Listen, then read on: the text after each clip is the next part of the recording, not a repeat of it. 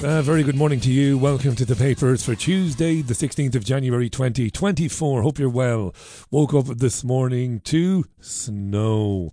It's snowing in the UK, but it's snowing particularly heavy here in Salford. It is blanketing the ground. Needless to say, my pups, my female golden retriever and female German shepherd were thrilled to bits this morning as we left the house to see the snow. So it's very cold. It's wintry. We're in the dead of winter now, aren't we? On January 16th. Bit of snow around. Let's hope it doesn't last too long because it's a pain in the backside. Let us go straight to the front pages of the papers before we look inside. The Telegraph. Front page has a photograph of Donald Trump delivering pizza to firefighters, presumably in Iowa. Trump has won big. He wins the crucial first contest in the race to be the Republican nominee in November's election. Trump won huge, according to the BBC News website this morning. A landslide victory in the Iowa caucuses, cementing his status as the clear front-runner in the race to be the Republican nominee. So he's on the front page of the Telegraph delivering pizza. Headline, though, on the front page of Telegraph is Tory Deputy Chairman to rebel over Rwanda bill. Mentioned this yesterday. A number of papers leading with this. This is Rishi Sunak's attempts to get his Rwanda bill through Parliament. This legislation proposed would declare Rwanda a safe country and allow the deportation of UK's asylum seekers. So people coming to the UK to seek asylum, they would be deported to Rwanda. But the Telegraph says two of the party's deputy chairmen, Lee Anderson and Brendan Clark-Smith, have said they will rebel over parts of the bill. This is pure theatre. It's a nonsense, this. It really is. It was hilarious. We talked yesterday about how on the one hand the UK government declares Rwanda to be a safe country, but on the other hand, in the last 12 months, the UK accepted 6 applications from Rwandans for asylum in this country. Rwanda is safe, but yet we are taking asylum seekers from Rwanda. Madness. What will they do with those asylum seekers? Send them back to Rwanda. That's the Telegraph. Daily Express headline is PM, I'll defy Euro judges who block Rwanda flights. So this is Rishi Sunak attempting to appease his rebels, his rebel MPs, rebel MP, rebel MC. He's attempting to appease them by saying, don't worry about it. When we do attempt to send people to Rwanda, I will I will prevent the European Court of Human Rights from blocking the deportations. Okay. The Daily Mail, same story. PM, I will defy Euro judges on Rwanda flights. There's also a photograph on the front page of the Daily Mail of the late Queen Elizabeth II on one side of the front page. On the banner, on the other side, Harry and Meghan. I don't own the palaces or the paintings, only my name, and now they have taken that. It is being alleged by a royal aide, not named, that the Queen was devastated when Harry and Meghan named their daughter Lilibet. That was my name, and now they have taken that. What a load of bollocks. The Times. Sunak will speed Rwanda appeals in SOP to rebels. Part of a SOP. Prime Minister plans to fast-track migrant appeals against deportation as part of a SOP to stave off the rebellion. First time I've heard the term SOP. You might be surprised to hear that. You might not be. But anyway, we've talked about that already. iPaper, migrants taken off first Rwanda flight are still in asylum hotels 18 months later. So the Eye reports that 47 asylum seekers, supposed to be the first asylum seekers flown to Rwanda. You might remember this 18 months ago. They were on the plane and then they were taken off the plane because of a last-minute ruling by the European Court of Human Rights. They are living in hotels in the UK 18 months later, left in legal limbo by the Home Office, according to the iPaper. Financial Times headline is Better Governance and IT would save £20 billion a year, suspending Watchdog. And The Guardian, defiant Houthis attack cargo ship as conflict widens in the Middle East. So the Guardian leads with this attack on an American-owned container which happened yesterday afternoon. The attack has been blamed on Yemen's Iran-backed Houthi rebels in the Gulf of Aden, or Aden, depends on who you believe, which is part of a major shipping channel which connects to the Red Sea. The attack on this American-owned container ship, of course, followed US and UK strikes inside Yemen against Houthi positions. How far is this going to go? Well, we'll be speaking with former Reagan administration official Paul Craig Roberts on the Richie Allen Show later on today, Tuesday, shortly after 5 p.m. As the Metro 96 Rochdale groomers still free is the headline. That's a report on the independent review into the Rochdale grooming scandal. That report found that police and council failures left girls at the mercy of paedophile gangs. The Metro says there was a failure to act on compelling evidence of exploitation by gangs of mainly Afghan and Pakistani men between 2004 and 2012. Okay, so 96 men deemed a risk to children are still at large in this part of the world. Daily Mirror, name calling. And that's the same story on the front page of the Daily Mail. This idea that the Queen was furious when Ginger Spice Harry and his Mrs. Meghan named the kid Lilibet. The son, Kyle, to be dad again. The son is absolutely all over Kyle Walker, a defender, a soccer player who plays his football with Manchester City, hugely successful team and a hugely successful player in that team. Apparently he has had children with, well, he has kids with his wife, but he also had a child with a woman he was having an affair with, and now his wife is pregnant. It's a big soap opera and the son loves it. The Daily Star, blubbery weather we're having is the headline. What does it mean? Well, the Star warns that the cold weather hitting the country will cause a pie-eating frenzy. The paper says that gorging on fatty grub because of the cold will turn us into lardy bums. That's the front page of the Star. It's freezing cold, so we're eating fatty goods, because that's what we do. We're compelled to do that when it's cold. We're all going to gain a lot of weight in January, says the Daily Star. Front page is done. Let's look inside the papers. This is the papers. With me, Richie Allen. Lovely. Okay. Where am I? Have I got me bloody papers there? Hang on. I haven't got me headlines, have I? What have I done? What have I done? There you are. The Times. Let's look at a story in the Times. Missed vaccines caused 7,000 COVID hospitalisations and deaths. Now, this is monumental bollocks, but let's read a little bit of it. According to the Times, thousands of hospital admissions and deaths might have been averted in the summer of 2022 if everybody had been fully vaccinated against COVID, a landmark study has concluded. NHS data from all 67 million people in the UK was brought together for the first time to analyse the benefits of vaccines. In a significant moment for medical research, scientists found that 7,100 hospital admissions and deaths might have been prevented if everybody had had all their vaccinations and boosters. This is fucking bollocks. This is bollocks. They have admitted themselves that the COVID jabs do not prevent you from contracting COVID, nor did the COVID jabs prevent you from passing it on.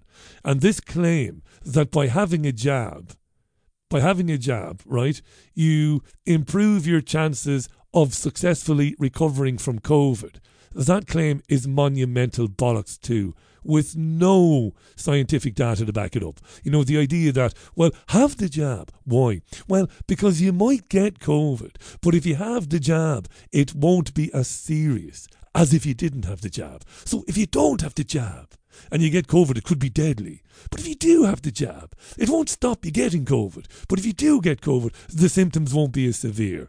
Bollocks. Utter bollocks. They changed their fucking story 500 times during late 2020 and 2021. First of all, get it, it'll stop you getting COVID and it'll stop you killing Granny because you won't pass it on to her. And then it was like, well, it doesn't prevent you getting COVID and it doesn't stop transmission, but if you get it, you won't have COVID as severely. Nonsense. Now they're saying that an exhaustive study of everybody in the country shows that in 2022, in the summer of 2022, 7,100 people either went to hospital or died because they didn't have a booster. It is bollocks. So what's really going on? Well, the article also goes on to say this. Professor Kathy Sudlow, Chief Scientist at HDR UK and Director of the British Heart Foundation Data Science Centre, said there was a huge opportunity to grasp the nettle after COVID and to examine other pandemics like diabetes, obesity, cancer and cardiovascular disease that are maiming and killing people globally. I cannot believe that they allow rancid, wretched fucking cows like Kathy Sudlow getting away with labelling diabetes, obesity and cancer as pandemics. Do you see the way they're using language here? These fucking bastards. I'm sorry. I'm actually in quite good form this morning. I've been watching the puppies running around in the snow. But that they're getting away with this pandemic. She said it's great now. It's great that we can take 67 million people's data. She said the infrastructure now exists to make full use of the potential of routinely collected data in the NHS across the 4 nations of the UK. We believe we could extend this to many other areas of medicine for better understanding, prevention and treatment of disease. And therein is the catch. That's what this bollocks is all about. These lies that it's great now. We took 67 million people's data and we were able to use it to figure out that if people had their boosters, 7,100 people would be alive. So what we need in the future is to have everybody's data. Everything. We need to know everything there is to know about everybody. People need to carry on their phones, on their smart devices, they need to carry an NHS card. We need to be able to access it so that we can offer them whatever we think they need in the future to keep them healthy and to keep them out of hospital, because hospitals can't afford to be treating people for diabetes and for obesity. Preventative. That's what this is all about. It's fucking tyranny. And it's in the Times this morning. What lies is that not having the boosters led to the deaths of 7,000. What lies? By their own admission, the jabs are useless. In fact, they're not useless, the jabs. They're not useless at all. The jabs are doing, according to some who know more than I do, the jabs are doing exactly what they were meant to do. They're killing people. Some people. Not everybody, but they are killing people. Let's look at the Mail. Speaking of tyranny, as the Daily Mail, climate change becomes the 2023 Children's Word of the Year. Let's read it. Children desire meaningful change. Experts claim after climate change was named as the Children's Word of the Year by Oxford University Press, OUP. Over 3,000 kids between 6 and 14, aged between 6 and 14, were asked for the word of the year. The most common response was climate change, followed by war, and in third place was coronation. Okay? Since this poll began in 2014, the results have become increasingly serious, according to the Daily Mail. In 2020, the Children's Word of the Year was coronavirus. A year later, it was anxiety. In 2022, when Queen Elizabeth II died, it was Queen. With last year proving to be the hottest ever recorded, according to the Daily Mail, climate change was the defining term for young people in 2023. According to the publisher, Oxford University Press, the research demonstrates just how much of a significant role current affairs is playing in the lives of children today. Helen Freeman, director of Oxford Children's Books, said the choice of climate change not only demonstrates how attuned children are to the news and their environment, but the research also reveals their willingness to engage with meaningful change. Whether it's understanding how children use slang phrases or what word reflects the past year, it is imperative, said Helen Freeman, we continue to support children's language development so they have the means and vocabulary to express themselves. How fucking ironic. I wonder where Helen Freeman was when they were keeping children home from school and preventing them from playing with their friends. I wonder. Anyway, reflecting on their opinions of why climate change was chosen, children talked to researchers about the impact of environmental threats and their concerns for the future. Wait for it. They also said the word climate change, or the term, makes them feel sad, scared and worried. Yeah. Fucking up the minds of children, terrifying them, putting them into a state of constant fear. Because as we have learned a million times on the other show over the years, that when somebody is in a state of perpetual fear and anxiety, they become eminently suggestible, don't they? You can get them to think, you can get them to do what you like. Let's look inside the Telegraph. J.K. Rowling called Britain's nastiest novelist in misogynistic review. What's this all about? Well, a New Statesman review has argued that J.K. Rowling has become a polemicist and a liberal pariah because of her views on gender. The piece, originally headlined Britain's Nastiest Novelist, was condemned by many supporters of Rowling who claimed it was sexist and unfounded. So there was an article in the New Statesman entitled Britain's Nastiest Novelist, and it was a review of Rowling. It was written by Nick Hilton, who has since deleted his Twitter account because of the fallout. His article stated Rowling had recently succeeded in alienating her largely left-wing millennial fan base with gender-critical politics. She has alienated her left-wing millennial fan base because of her politics, according to Nick Hilton. And he said her Cormoran Strike novels, her crime novels, were replete with gore and dark themes.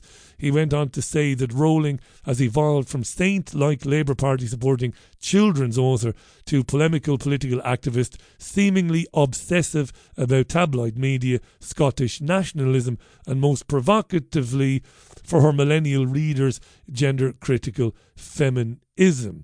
Hilton said she lacks self-awareness because she condemns vicious keyboard warriors and hysterical reactionaries in her books, but engages in similar behaviour herself online. He added, did Hilton, in his review in the New Statesman, in another world, Rowling could be a character in a book by Robert Galbraith, brittle, insecure and cruel. The assessment, according to the Telegraph, provoked a furious reaction, including from John Boyne, who wrote The Boy in the Striped Pyjamas. He said the piece was misogynistic, disgusting and unworthy of any serious magazine. I would say to John Boyne, go and fuck yourself.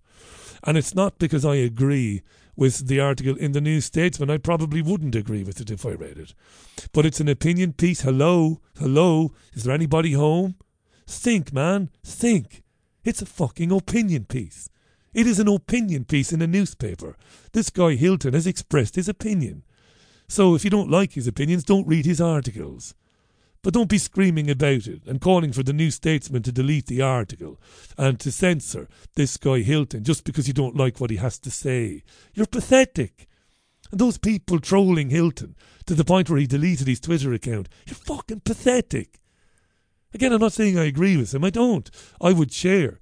I think I would share J.K. Rowling's positions, or I would agree with her positions on gender critical politics.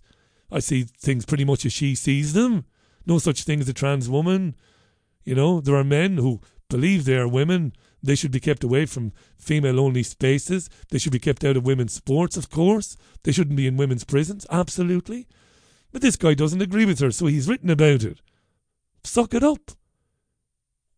Move on. Improvise, adapt and overcome. Stop screaming about things and going after people because you don't like them or because you don't like what he's had to say. Fuck off. It's as simple as that. Invite him on your podcast and debate with him about these issues, or just ignore him. Wow. John Boyne, the author of The Boy in the Striped Pyjamas. Fuck off. Gary Lineker. Here's a story in the Mirror today. Gary Lineker misinterpreted shared post calling for Israel to be banned from football. So Gary Lineker has outed himself as a monumental coward. Now, I spoke about this yesterday on the Papers podcast and the live radio show. Let's read the story.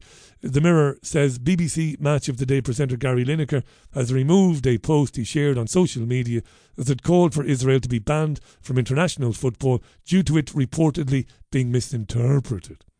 Lineker came under fire after reposting a tweet from the Palestinian Campaign for the Academic and Cultural Boycott of Israel. PACB. Palestinian Campaign for the Academic and Cultural Boycott of Israel. Abbreviate PACB, right?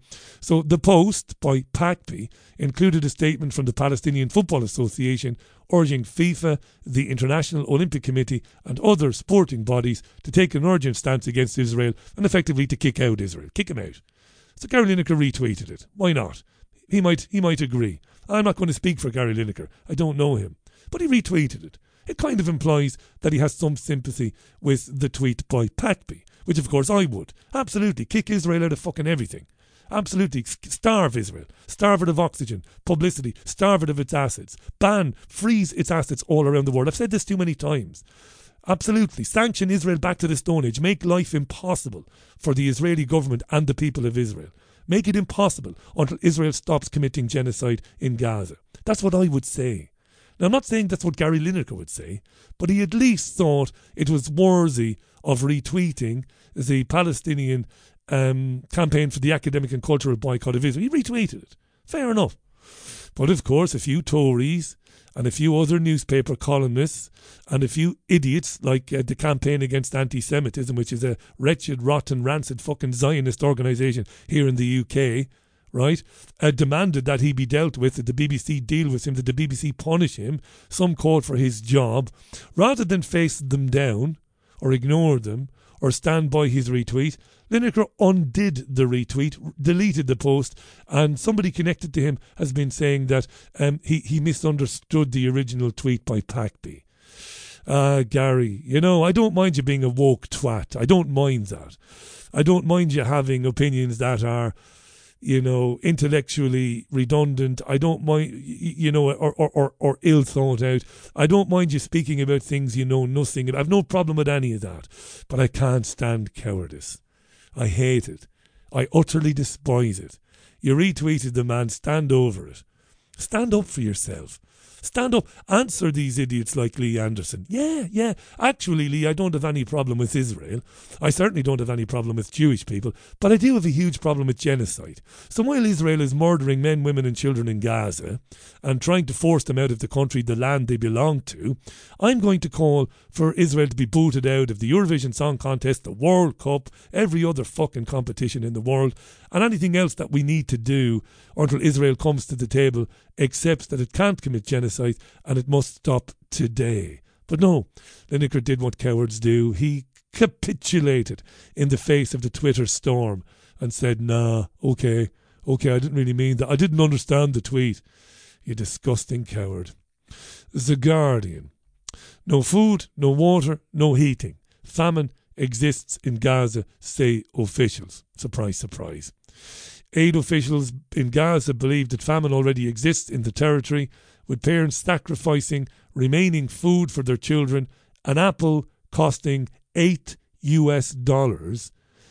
and fuel for cooking almost impossible to find. UN agencies say that Gaza urgently needs more humanitarian assistance, as Palestinian authorities reported as the death toll in the territory during the Israeli offensive has risen to more than 24,000.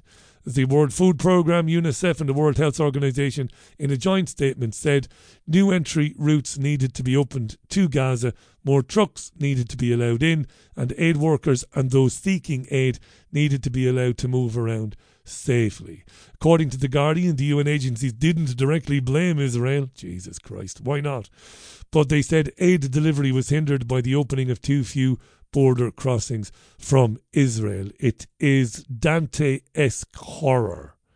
It is Dante-esque horror for people in Gaza today, but does anybody give a shit? I don't know. We'll finish with a quick one in The Sun. Islamist group Hizbut Tahrir will be banned in Britain under terror laws, according to James Cleverly, the Home Secretary. It will be officially banned is Hizb ut Tahrir, it's called.